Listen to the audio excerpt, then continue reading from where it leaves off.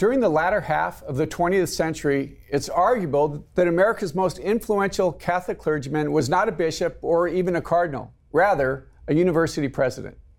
Father Theodore Hesburgh, president of the University of Notre Dame from 1952 to 1987, and then president emeritus until his death in 2015. But who was Father Theodore Hesburgh? And how did he shape Catholic higher education and Catholic political life in America? Today we'll discuss these questions with Father Wilson Miscamble, who is the author of the book American Priest, The Ambitious Life and Conflicted Legacy of Notre Dame's Father Ted Hesburgh. I'm Father Pivonka. I'm president of Franciscan University in Steubenville, Ohio, and you're watching University Presents. Stay with us.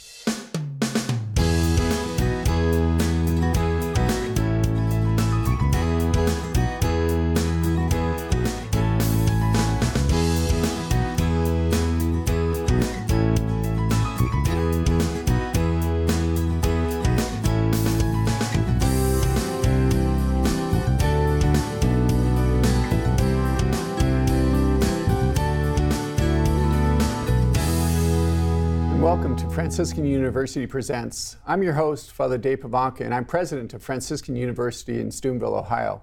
And we're talking today about Catholic education in America. And I'm joined by our panelists, our regular panelists, Dr. Regis. How are you today? Fine, thank you. You're doing well. And Dr. Scott Hahn, both professors here at Franciscan University, and we're always pleased to have them as a part of our panel. But we're particularly excited to have Father Bill Miscamble. Father Miscamble is a priest for the Congregation of the Holy Cross. He's a native of Australia. He studied at the University of Queensland and the University of Notre Dame before he was ordained to be a priest in 1988. And he's been part of the University of Notre Dame faculty since then. Father has written multiple books, but the one that we want to talk about today is the book that he wrote on Father Hesburgh, American Priest. So it's great to have you with us. I've enjoyed reading what you've written and just getting to know you a little bit. So why did you write this book? Well, a pleasure to be with you, Father Dave, and to your distinguished panelists. I'm grateful for the opportunity to be here to speak about the book. I wrote the book with, in some ways, multiple purposes in mind. I wanted to tell the story of Father Hesburgh, of course, but not just to tell his story as a person. I felt if I told his story, I would be able to shed light on larger stories of the history of Catholic higher education in the United States over a 4 or 5 decade period, really from the 50s onwards. And also, I wanted to tell his story because as a priest, he was so involved in American public life, and I thought I would be able to reveal something of the journey of Catholics in the United States in the sort of post-war period. And as well, he was engaged with various popes and various church issues. I thought I could shed some light on how he intersected with those issues over a period of time. These issues like civil rights and the life issues, so on. So I had these multiple purposes in mind. I hope I managed to tell some of them at least moderately well. I hope your viewers will find what we talk about here today of some interest. I think so, and believe me, I did more than just looked at the pictures. But if you look at the pictures, you see pictures of Father Hesburgh with all the presidents from the mid '60s, early '60s, and all the popes in that entire time. I mean, really influential person in the Catholic Church in the United States. Yes, he has been described, some folks might contest this, but as certainly the most known Catholic priest of the second half of the 20th century. And his, if you will, notoriety comes not simply from his role as leading Notre Dame, but it's really in the Eisenhower administration. He gets a number of presidential appointments to the National Science Board, and then, crucial for him, to the Civil Rights Commission. Right at the time when civil rights is the great political, moral issue in the country, and there is Father Ted right at the center of it, and he plays a very important role and a beneficial role on that issue, and then it just continues on. So he knows every president moderately well, from Eisenhower, certainly Kennedy, Johnson, Nixon. He has an interesting relationship with Nixon. Nixon fires him as the chair of the Civil Rights Commission, even though they had been quite friendly beforehand. But then continuing on up to Carter, he's quite involved with the Carter administration, even though he has reservations about Carter as a president. After that point, he just doesn't understand Reagan. He doesn't understand his popularity or whatever. He's no longer president of Notre Dame. He finishes as president in 1987, so he has a more tangential connection to George H.W. Bush and to Bill Clinton and subsequent presidents. But of course, he meets President Obama when he comes to Notre Dame in 2009. So there is a photo of him with every president. Also, he gets an appointment through the intervention of Cardinal Spellman of New York, who was asked to sort of nominate someone to be the Vatican's representative at the International Atomic Energy Commission. So this was a great deal for him. He could go to Vienna, I think a city that you like well. Indeed. He goes to Vienna for 2 weeks for the meeting of the board of the International Atomic Energy Agency, and then goes to the Vatican to report on what had taken place at the meeting. So this involves him in meeting Pius XII, John the 23rd, but the Pope that he is closest to. And it's actually a friendship relationship. It's not a formal relationship, is Pope Paul VI.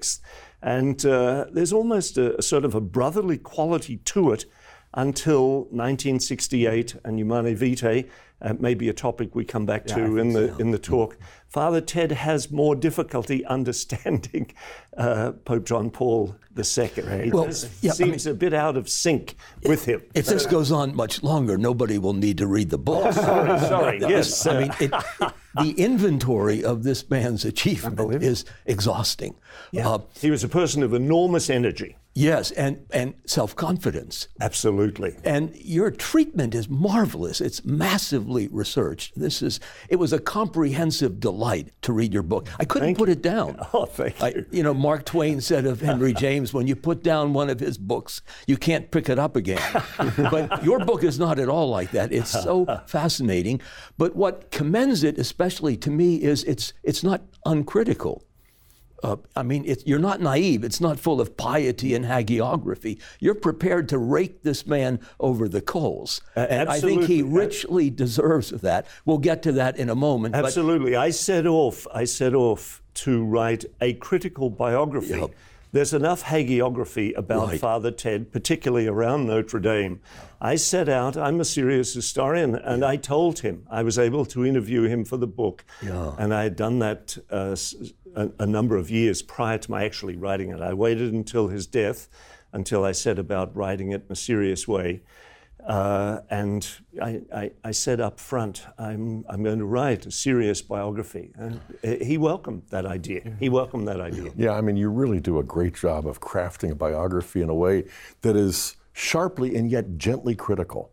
I mean, I don't know exactly how you would state the thesis, but he set out to create a great Catholic university, and he created a great university.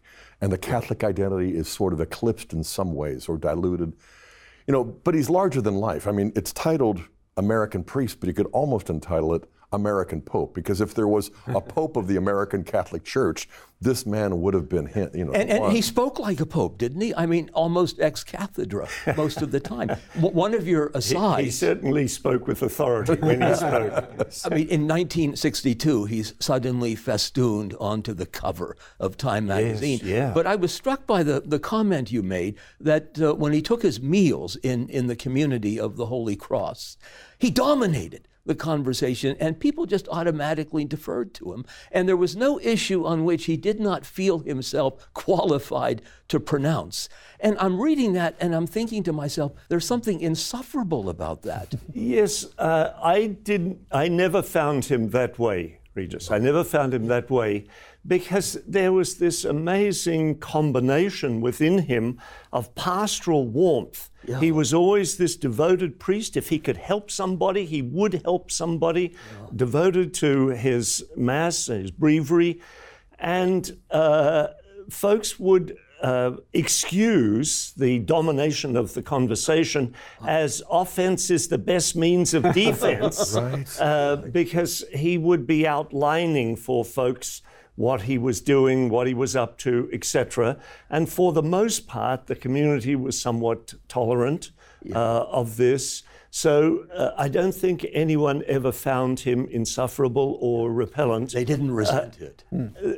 There was a deference to him from a pretty early stage because of what they saw as they saw it, his success in leading the university. So he himself, Ted got this sort of special status, Father Ted, as I always called him, got this sort of special status because he was the one leading Notre Dame on to success, certainly success in American secular academic terms. You know, he was an intellectual, a theologian of sorts.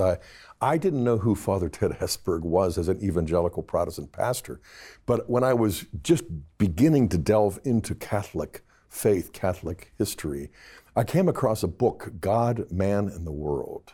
Yes, and it went through 2 editions. Yeah, and I remember being captured by not only the apologetic approach, which was so winsome, but it was also penetrating and luminous. And I ended up getting the 2nd edition too, just to see what he softened or changed and all of that. But then I found out, he went on to become the president, you know? And it was encouraging for me at the time before I realized there was a big backstory, to his presidency. But even in the late 50s, with guys like McNally or Frank McNally, I forget their... Frank O'Malley. Frank O'Malley. Yeah, I mean, there were some colorful figures who were imparting great Catholic writers to an entire generation of Catholic undergraduates. Yeah, but he grew weary of all that, right? I mean, he dismissed Father O'Malley as... Frank O'Malley's a layperson. I'm sorry, but a relic of a bygone era. We've moved beyond that. And that was pretty shocking. This is something that I tried to reveal. Mm-hmm. Hesburgh starts off as this young, dynamic president of Notre Dame. He's 35 years of age. He's had this meteoric rise to the presidency, and he has almost like a spiritual revelation that gives him his mission to create, quote, you said it earlier, a great Catholic university. And initially, I think he was clearly on the right track. He's writing to Christopher Dawson.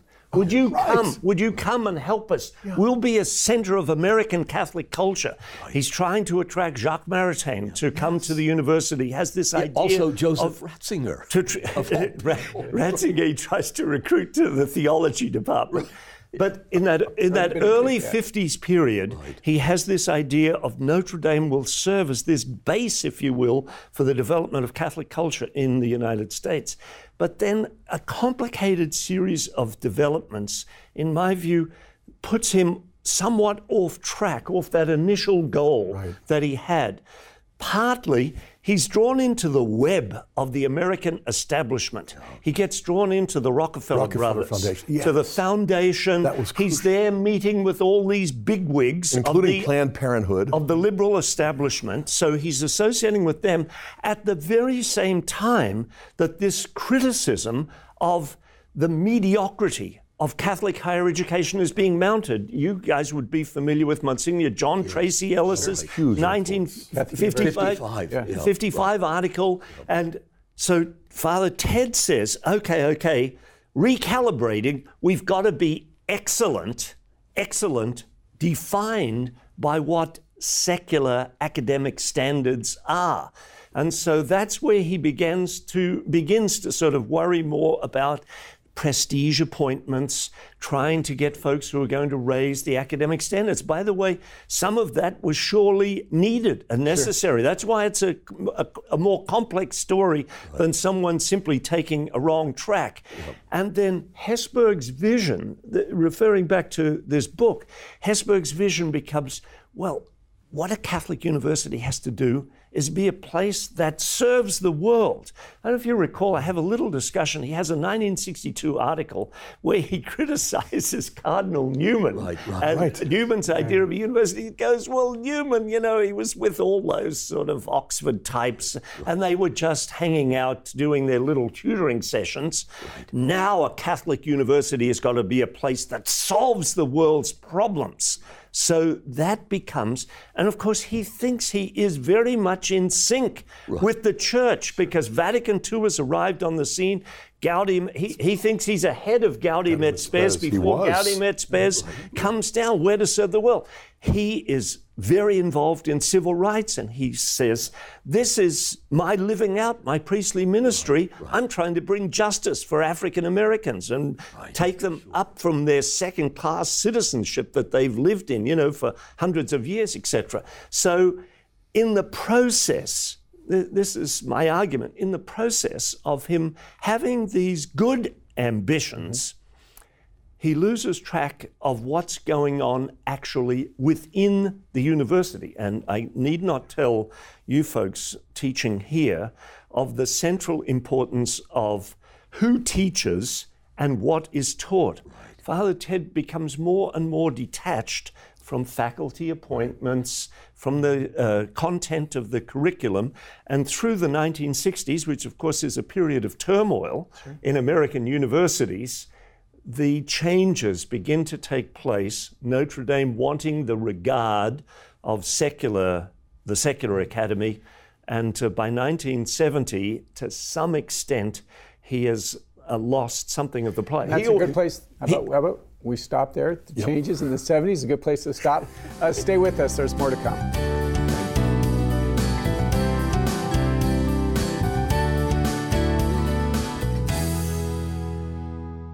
Clearly, then, Catholic identity is not dependent upon statistics. Neither can it be equated simply with orthodoxy of course content. It demands and inspires much more, namely that each and every aspect of your learning communities reverberates within the ecclesial life of faith. Only in faith can truth become incarnate and reason truly human, capable of directing the will along the path of freedom. In this way, our institutions make a vital contribution to the mission of the Church and truly serve society. Pope Benedict XVI, addressed to educators, April 17, 2008. There is a place where education begins and faith and reason connect. Franciscan University of Steubenville's online programs will advance your career through an e-learning experience that's both academically excellent and passionately Catholic. With online degrees taught by full-time professors in theology, catechetics, business, education, and other disciplines, you can earn your master's degree online without changing your lifestyle. Find out more today at franciscan.edu, where your faith and career can connect online.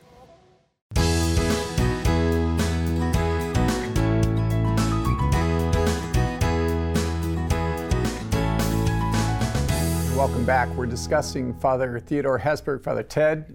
As I grew up, my father's a graduate of Notre Dame, so I always grew up with Father Ted Hesburgh as a part of our discussion. But we want to talk a little bit about his relationship, obviously, with, as Scott, you mentioned the book, his desire to have a great university, and what does that look like, but a great Catholic university, and how is that different? Yeah. Hesburgh certainly was an ambitious person for Notre Dame and for himself. And he made a calculation looking around at institutions in the United States that he considered great. So they were mainly the Ivy League places, Harvard, Yale, and in particular, he looked at Princeton as a place where he thought, Notre Dame could be sort of a model. He didn't want to replicate Princeton, but he saw it as a model. But a part of that was also, wasn't it have something to do with their money and endowment? Exactly. He looks at the places that are called great, and he sees they all have these big endowments. So what's the common thread? Money. So money becomes extremely important for him. He's a great institution builder. He's a terrific fundraiser. But fundraising is not something, nowadays at Notre Dame, we're raising large amounts of money. He started off small and built and built. This, however, begins to tie him into the foundations. Gets a Ford Foundation grant in the early 1960s. This ties in, Father Dave, with what kind of university Notre Dame has to be, because he wants to make it a place that's acceptable to get big foundation grants. So there's a combination of Ivy League envy as well as secular foundation monies. That's powerful combination. That's the Ivy League as the sort of model to be emulated. He wants to be in their company, and then he needs to raise the money to do it. So he begins to build the endowment, and he was quite amazed in his later years at how the endowment had grown so enormously. But that concern with fundraising and money drove a lot of his efforts. In some of those years of the campaign, he would be on the road 200 days a year, speaking to Notre Dame clubs, visiting donors, and all the rest. Didn't that sort of give rise to the joke that what's the difference between God and Father Hesburgh? While God is everywhere, Father Hesburgh is everywhere except at Notre Dame. Yes, that certainly. I mean, he was sort of co-opted by the Eastern establishment. Yes, don't you think? He's not only leaving Notre Dame for fundraising purposes, but for all these outside activities that he's involved in, civil rights hearings in the South and so on. And I think he loved doing that. I know it's probably hard for you to conceive of, but he left Notre Dame and didn't even call back to check in. He would be gone for weeks on end. Yeah. He had a great deputy for many years, Father Ned Joyce, was the executive vice president. He could leave things steady as in Father Joyce's steady hands. I see. No big decision was ever going to be made in his absence. I see. And he could proceed ahead with all of his activities. But to get back to the sort of question of the Catholic university, I think this desire to model or replicate something of the Ivy League, to be in their company, influences how he wants to develop Notre Dame. And this is particularly in the 1960s and onwards. Mm-hmm. So he never loses the ambition that he's building a great Catholic university. Yeah. But a lot of the model becomes these secular schools. And in order to gain their respect, you have to hire from their doctoral degree recipients. You have to build a faculty that is academically sort of comparable to, or certainly likely to gain the respect of, these Ivy League places. And that changes the nature of faculty hiring from hiring for mission, commitment to Catholic mission of the school, to hiring for academic prestige. Yeah, I mean, the fact that the faculty might be faith-filled becomes sort of an irritating distraction. What counts is whether their credentials have been validated by these secular institutions. There are subtle shifts that don't necessarily amount to much until you see the cumulative effect. Exactly, absolutely. You know, so academic excellence, what a great priority. Absolutely. You know, but also balancing that with professors who are going to engage students as great teachers, that can't be compromised. And yet, over time it is. You know, and likewise, critiquing Newman's idea of the university back in '62, I think it was in America magazine, you know, for being too insular and not changing the world, you know. Again, you want to make it so that a Catholic university is not insular. It is going to prepare students to engage the world.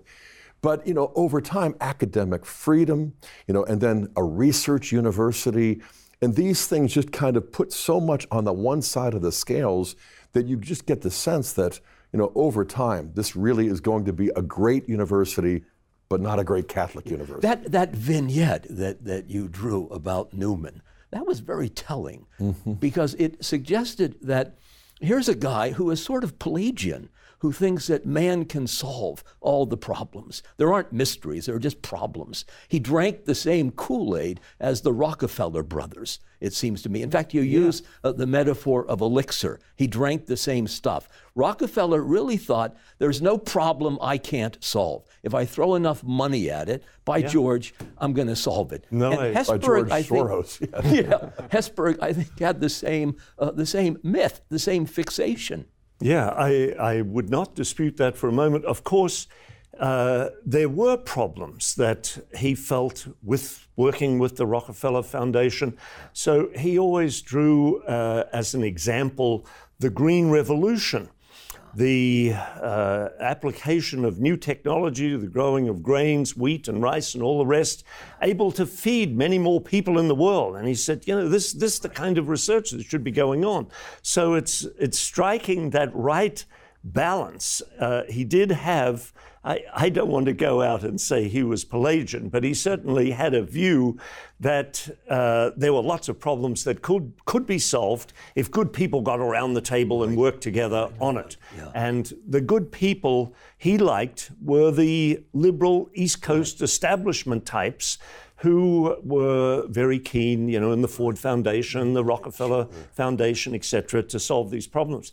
That's where I think it gets him somewhat out of sync with some of the central elements of church teaching. Well, not somewhat out of sync. I mean, I think he goes AWOL. He's simply absent from these issues. I mean, he's prepared to suppress his own views, his own convictions, in order to attract this kind of money, and he basks in the attention and adulation that is heaped upon him because he's such a wonderful cooperator. He's working with us. We're developing a brave new world, but with the Rockefellers, that includes contraceptive technology. Yes. And Father Ted doesn't say a word about that. So through the 60s, he allows a number of conferences to be held at Notre Dame. There's cooperation with Planned Parenthood in the hosting of these conferences, and they're exploring birth control. Now, you have to put yourself back in time. He was part of the group who thought that Humanae Vitae was going to authorize the use of artificial means of birth control, and he's deeply disappointed, and it causes a rupture in his relationship with Paul VI when Humanae Vitae is brought down. Subsequently, he engages in no public criticism. I think it's well phrased when you say he goes AWOL. He simply avoids the issue. He had been caught up in all that discussion. You would remember all that discussion about population. Paul Ehrlich was predicting, that the population of the world was just going to explode. There was going to be vast famines.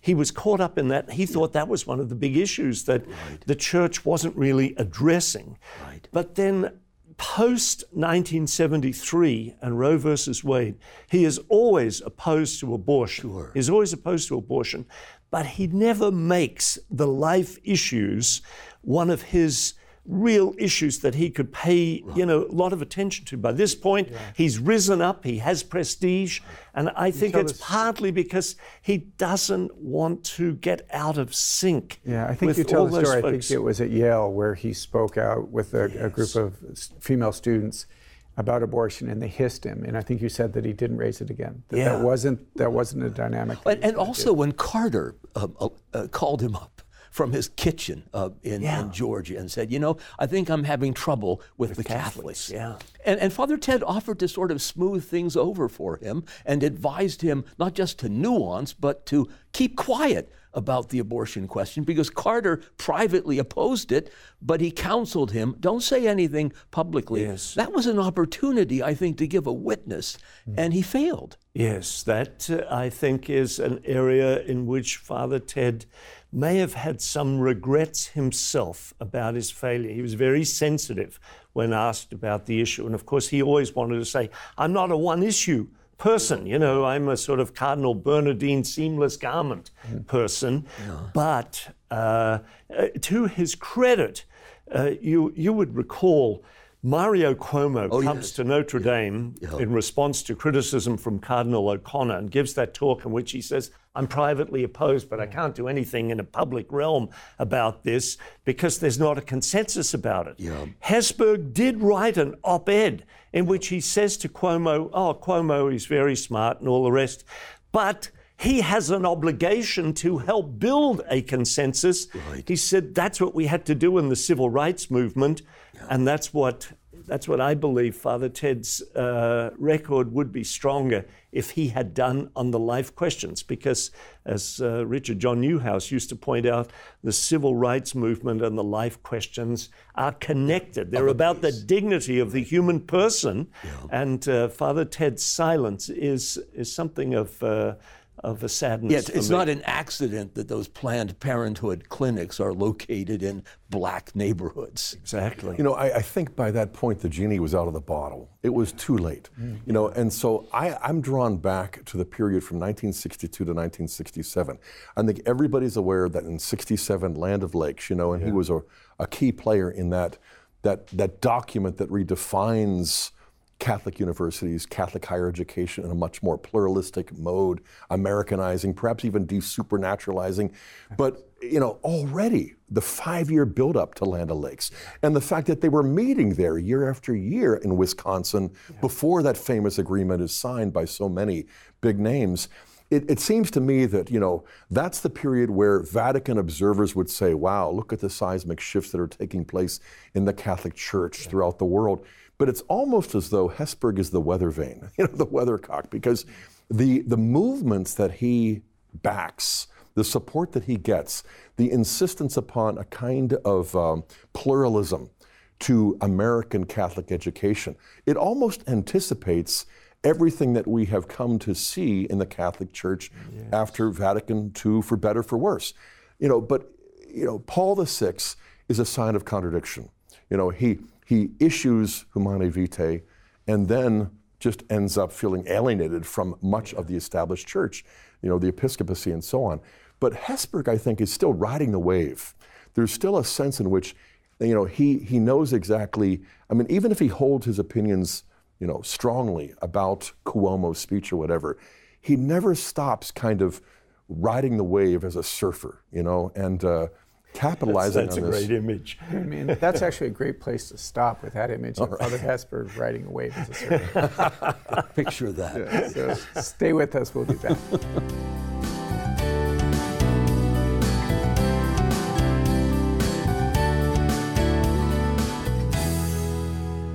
In a Catholic university, Catholic ideas, attitudes, and principles penetrate and inform university activities in accordance with the proper nature and autonomy of these activities. In a word, being both a university and Catholic, it must be both a community of scholars representing various branches of human knowledge and an academic institution in which Catholicism is vitally present and operative. Pope John Paul II, Ex Cordia Ecclesiae, August 15, 1990. What if you discovered a university with unmatched science, faculty, and programs? A place where you didn't have to choose science over faith. At Franciscan University of Steubenville, you'll find faith-inspired, student-focused, research-driven programs leading to satisfying careers in medicine, scientific research, engineering, computer science, and many more science and health fields. At Franciscan University of Steubenville, education is more than just a word, it's a discovery.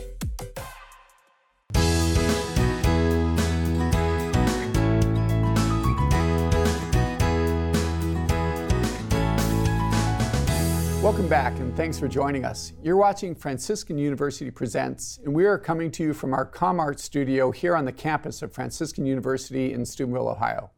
Our students are operating the cameras and all the equipment, and members of our theology faculty, Dr. Regis Martin and Dr. Scott Hahn, and I are discussing American Catholic higher education with our guest, Father Bill Miscamble. We've spoken a great deal about Father Hesburgh and his relationship to culture and the church and higher education. But I'd like to just focus a little bit for our last section on what makes a great Catholic university. What differentiates it from a great university, and how do we understand what that looks like, and how can we get a clear understanding of that? Yeah. I think there are a number of key elements.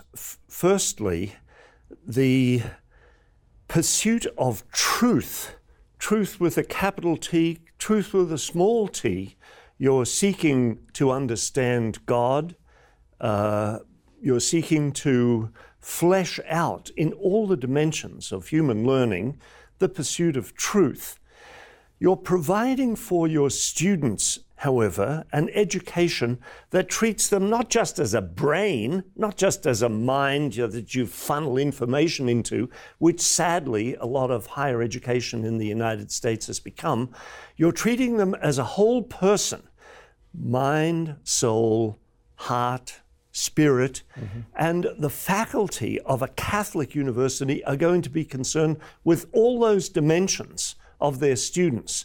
The sadness that I have about how Notre Dame has developed, and by the way, I'm committed to Notre Dame, I love Notre Dame, and there's a battle taking place at Notre Dame for its heart and soul, and there are still wonderful faculty at Notre Dame. But at present, we claim to be a great Catholic university, but we don't offer an integrated curriculum that might prepare young Catholics for the world. We have accommodated to the secular model where it's sort of like the buffet approach. You take a little of this, you take a little of that, and that's our quote, core curriculum. It needs to be enhanced greatly. So a great Catholic university is a place that researches key issues in light of Christ as the way, the truth, and the life. And the folks who come there, Catholics and non-Catholics alike, by the way, lots of non-Catholics will want to come to a place that has that as its central conviction. That a place like that is vastly different from any regular secular university. A place like that knows that there are ultimate ends, that we are pilgrims on this earth. We have to do our best to foster learning, to gain knowledge. That's part of our pilgrim journey. God gave us minds and we're to use them well. But a Catholic university has as its central purpose, praise of Christ and allowing people to utilize their virtues. And I'm biased, but you said several times a place like that. I think this is a place like that. Franciscan University aims to do that, aims to do all of the things that you just said. And it's really at the heart of our mission. Yeah. Since grace builds on nature, and Christ is the incarnation of divine grace, a Christ-centered approach. And this isn't like, a throwback.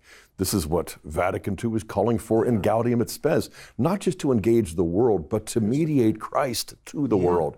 And Christ opening up humans to themselves in a way, so that the explanatory power of the Catholic faith ends up not only being more spiritually satisfying to those who seek comfort, it is scientifically superior. As hypotheses go, it just illuminates the dark corners of human experience and all of the sciences if we let that happen, if we let Christ out of the cage, as it were. There's a stunning irony here, because what we're describing, Father Hesburgh early on had seized upon. Yes, certainly, absolutely. In his own undergraduate experience, I remember you saying that he was impatient with most of his professors. They didn't really impress him. But there was one exception, one glowing exception, Father Leo Ward, who introduced him to the whole philosophy of Catholic literature, which later I think animated Frank O'Malley and his approach. A Christ-centered centered approach. All of that fell by the wayside. Yes. It's almost as if there are two phases to this man's life, as if he were sort of schizophrenic. In the first phase, he's interested in placing theology and philosophy at the summit of the stair. Yeah. And then the other two disciplines, history and literature, the four horsemen. But by the end of the day, these four horsemen have been unhorsed, and he's dug a deep ditch and he's buried them in it. And he's with this imitation of the secular model, he wants to be just like Yale or Harvard or Princeton, and that's a great sadness. Dr. Munn, I think you attribute too much to Hesburgh's individual decision. it's not as if he makes the decision to go from that to that. It's if you begin hiring faculty for academic prestige purposes, etc., over time, it's a whole series of individual decisions. This is the crucial importance, which I know you appreciate so well here at Franciscan University, of hiring for mission, hiring faculty who believe in the broad purpose, whatever their own specific discipline. So, but Father Hesburgh does go along with the change. I have no doubt about that. Now, Dr. Hahn brought up earlier Land O'Lakes.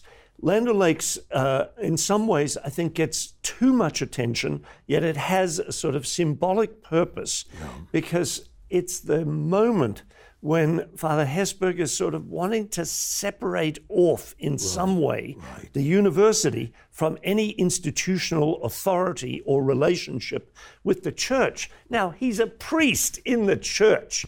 He's not making any radical cut for it, but nonetheless, he doesn't want any outside authority. And by outside authority, he meant the church.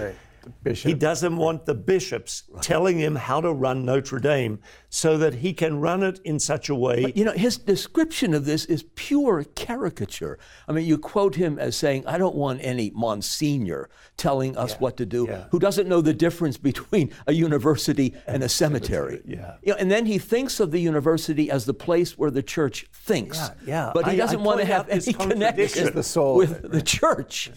You know, when Father Jenkins, the current president, came to visit several years ago, he had a sense of the spiritual vitality, and he was grateful. And in the Q&A, I asked him a question about the centrality of the Eucharist, the celebration of the Mass, which for us here is the heart of the whole university. And he agreed completely. I mean, he was not only affirming, he was encouraging, you know, and there was a real, you know, that this is what has always been at the heart of Notre Dame. We went on a walk afterwards, just for 15 minutes or so, you know, and I said, but the Eucharist is not a private ritual. You know, it isn't just our communal celebration. It's what puts us in touch with the whole body of Christ, you know, including our bishop, especially, you know. And you know, the conversation kind of ended shortly thereafter. But I mean, I think that is the key. I mean, hiring for mission is the internal strategy that has transformed Franciscan University since the 70s. But also this vital, organic union with the bishop and the diocese and the whole church, from the Pope down, but especially locally as well. I think that coordination is something that doesn't just make for a great university, but a great Catholic university. A couple of thoughts that there's not this line between the Eucharist that we celebrate in Christ the King Chapel and the classroom. And that's what my concern is. At times, some of the universities that have made this split. It's like, okay, that's what you guys do down there, but this is what we do in the classroom. And that split, I think, is fundamentally flawed, that the two are not opposed to each other. In fact, the two must come together. But you make that point. I mean, you quote, maybe it is Father Hesburgh saying that, you know, the way, the truth, and the life, that's proselytizing. But what we do in the classroom is strictly academic, as if there were this divorce between discipleship and scholarship, as if faith and reason were really at sword's point. And that's flapdoodle. That's nonsense. This is why I say Notre Dame has to return back from sort of Land of Lakes as the sort of guiding spirit, this separation, and adopt Ex Corde Ecclesiae, which of course Father Hesburgh sought to oppose it and to water it down during that period of preparation through the late 80s and into the 90s. It went against his model, this idea that faith and reason are not somehow or other opposites. They're to be part of a unified approach to education in a Catholic university. For too much at Notre Dame, now, by the way, there are some terrific faith-filled faculty at Notre Dame. I want to make that important, important point, who are concerned. They pray in the classroom. They're concerned about their students' lives beyond the classroom. But there can be this distinction between, there's the academic side, and then there's campus ministry and the residence halls. There's that side. And the academic side can say, well, they're supposed to take care of the spiritual lives of the students and so on. Avoiding that distinction is a great achievement that you've made here at Franciscan University, and that's one that Notre Dame could learn from. You know, the initial impulse to engage the culture back in the 60s was so good, you know, and it was coming at a time where, you know, that was needed. But if you don't engage the culture to transform the culture, you're going to engage the culture, and the culture is going to transform you. Yeah. You know, it's going to democratize, it's going to secularize, it's going to monetize. it really will monetize it. And, you know, you back yourself into this with a series of small decisions, the cumulative effect of which is a massive seismic shift. But again, it's like tectonic plates that move so imperceptibly. It's subtle, but then it ends up substantial, and you're like, how did that happen? Well, you explain, but you also give us, how could it have happened? What could have been done right? Because I think when I'm reading the book, I'm realizing, okay, you know, we're poor here at Franciscan University, you know, and we struggle, but it's a really good thing for strength of God to be made perfect in our weakness. I wouldn't mind seeing our endowment grow exponentially. Yeah, what's that line from Martin Buber? Success is not one of the names we ascribe to God. Yeah. I mean, he was an abject failure. He ended up a dead felon on a cross. Yeah. Hesburgh was very successful. Yes, he's very successful in worldly terms. There's no doubt about that. He gains all these honors and awards, most of which he sort of appreciated. You know, he would say, oh, you know, I don't need another one, but I tell the little story of the honorary degrees. He was quite proud that he had the most honorary degrees. Well, that word basking, you use it quite often because that's what he did, basking in the glow of other men's adulation, and they were mostly secular. The you know, desire for regard and recognition is in all of us, so I don't want to sort of be casting stones at Father Ted, but I think that is part of what explains some of the limits of his efforts. He wanted the regard of the people who mattered, and he saw that as that sort of liberal establishment.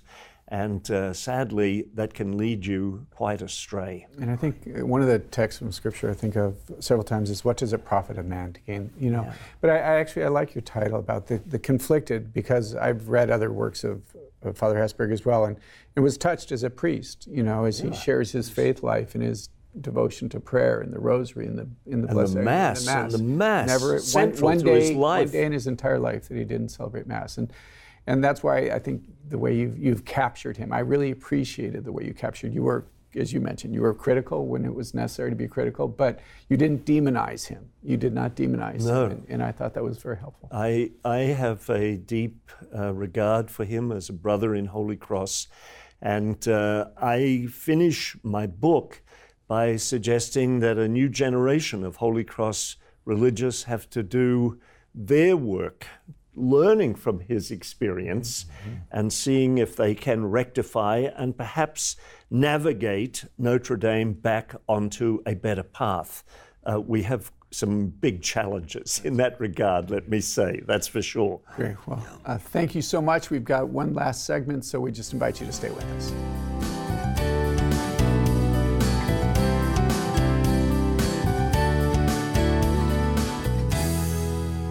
By its very nature, each Catholic university makes an important contribution to the Church's work of evangelization. It is a living institutional witness to Christ and His message, so vitally important in cultures marked by secularism, or where Christ and His message are still virtually unknown. Moreover, all the basic academic activities of a Catholic university are connected with and in harmony with the evangelizing mission of the Church. Pope John Paul II, Ex Cordia Ecclesiae, August 15, 1990.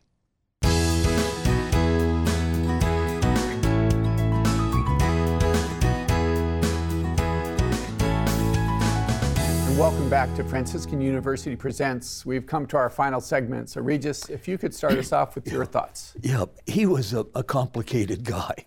I think we can agree, and I give you credit for having fleshed that out. It's not one-dimensional, and certainly you don't demonize him, and you don't canonize him either. He was complicated, but very charming as well. I think you mentioned that early on, that lots of people were not immune to those charms, his blandishments. But he liked praise. He liked people to not worship him, but revere him, venerate him, think well of him.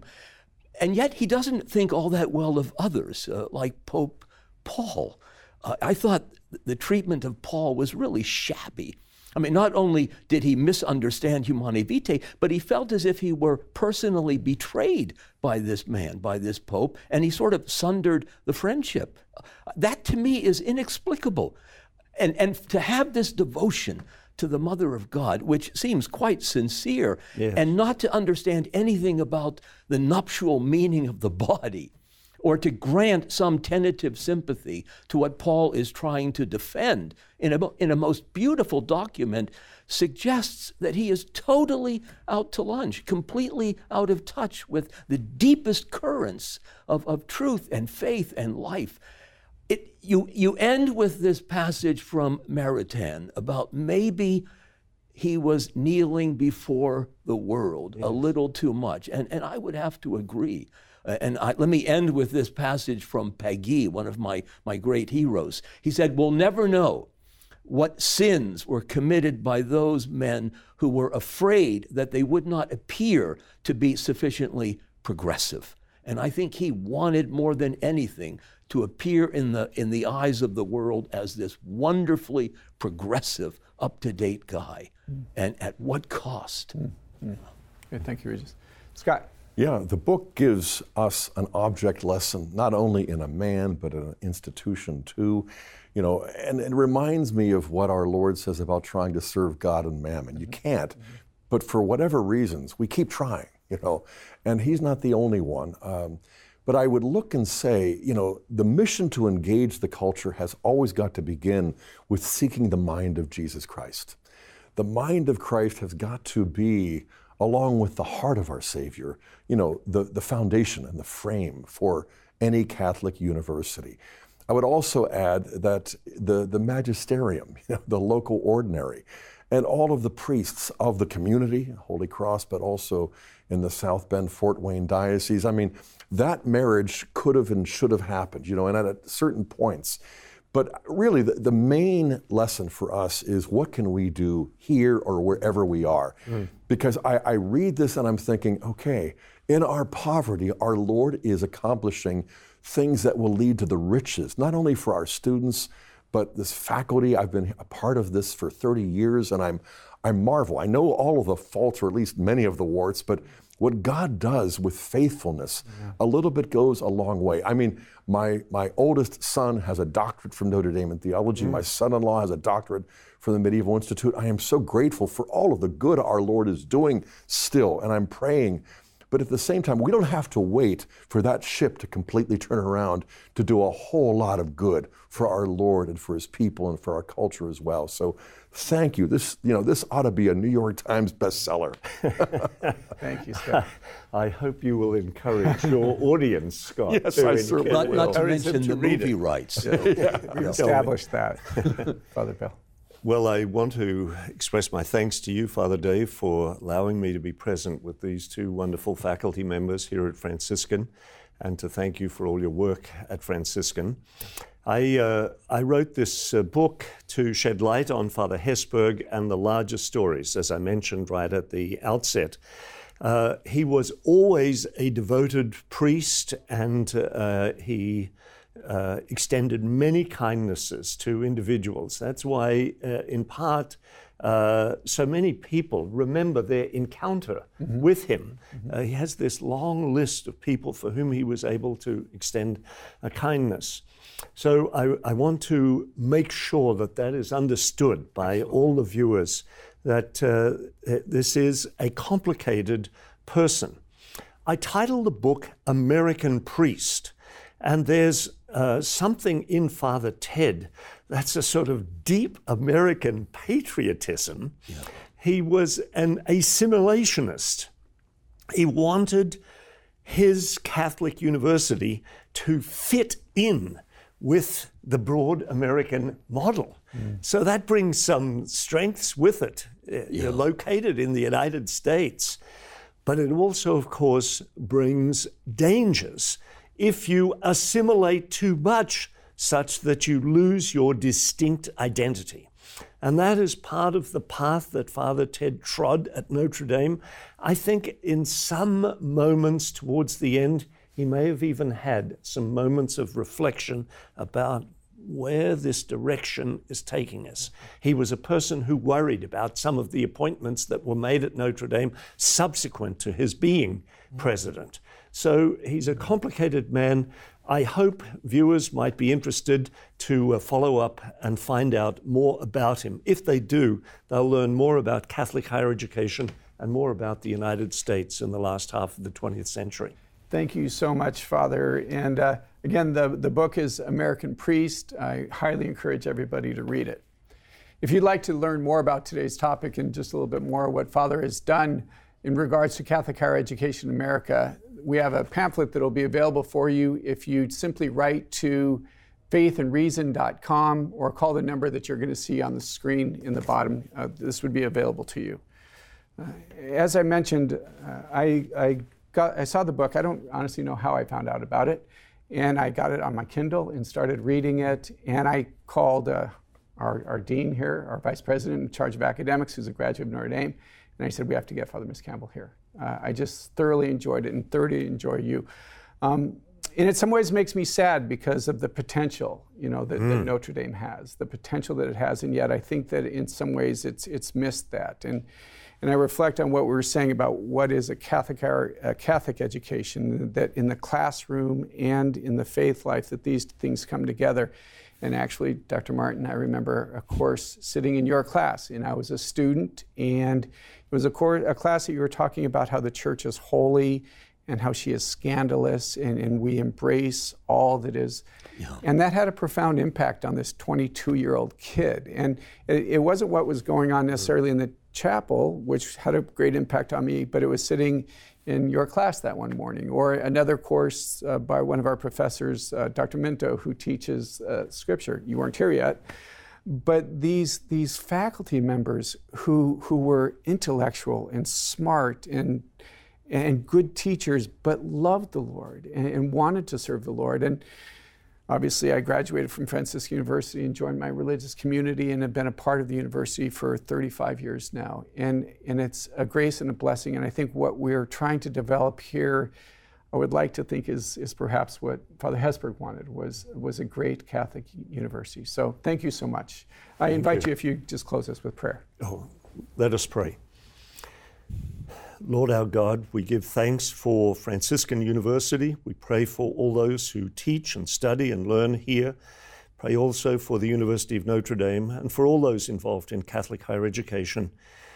Guide and bless our work. And I want to pray the prayer that was Father Hesburgh's favorite prayer. Come, Holy Spirit, and may each of us be blessed. Father, Son, and Holy Spirit. Amen. Amen. God bless you all. Thank you, Father. To download the free handout on today's topic, go to faithandreason.com. Email your request for the handout to presents@franciscan.edu. At faithandreason.com, you can also purchase past episodes of Franciscan University Presents, or request today's free handout and purchase past programs by calling 888-333-0381. That's 888-333-0381, or call 740-283-6357.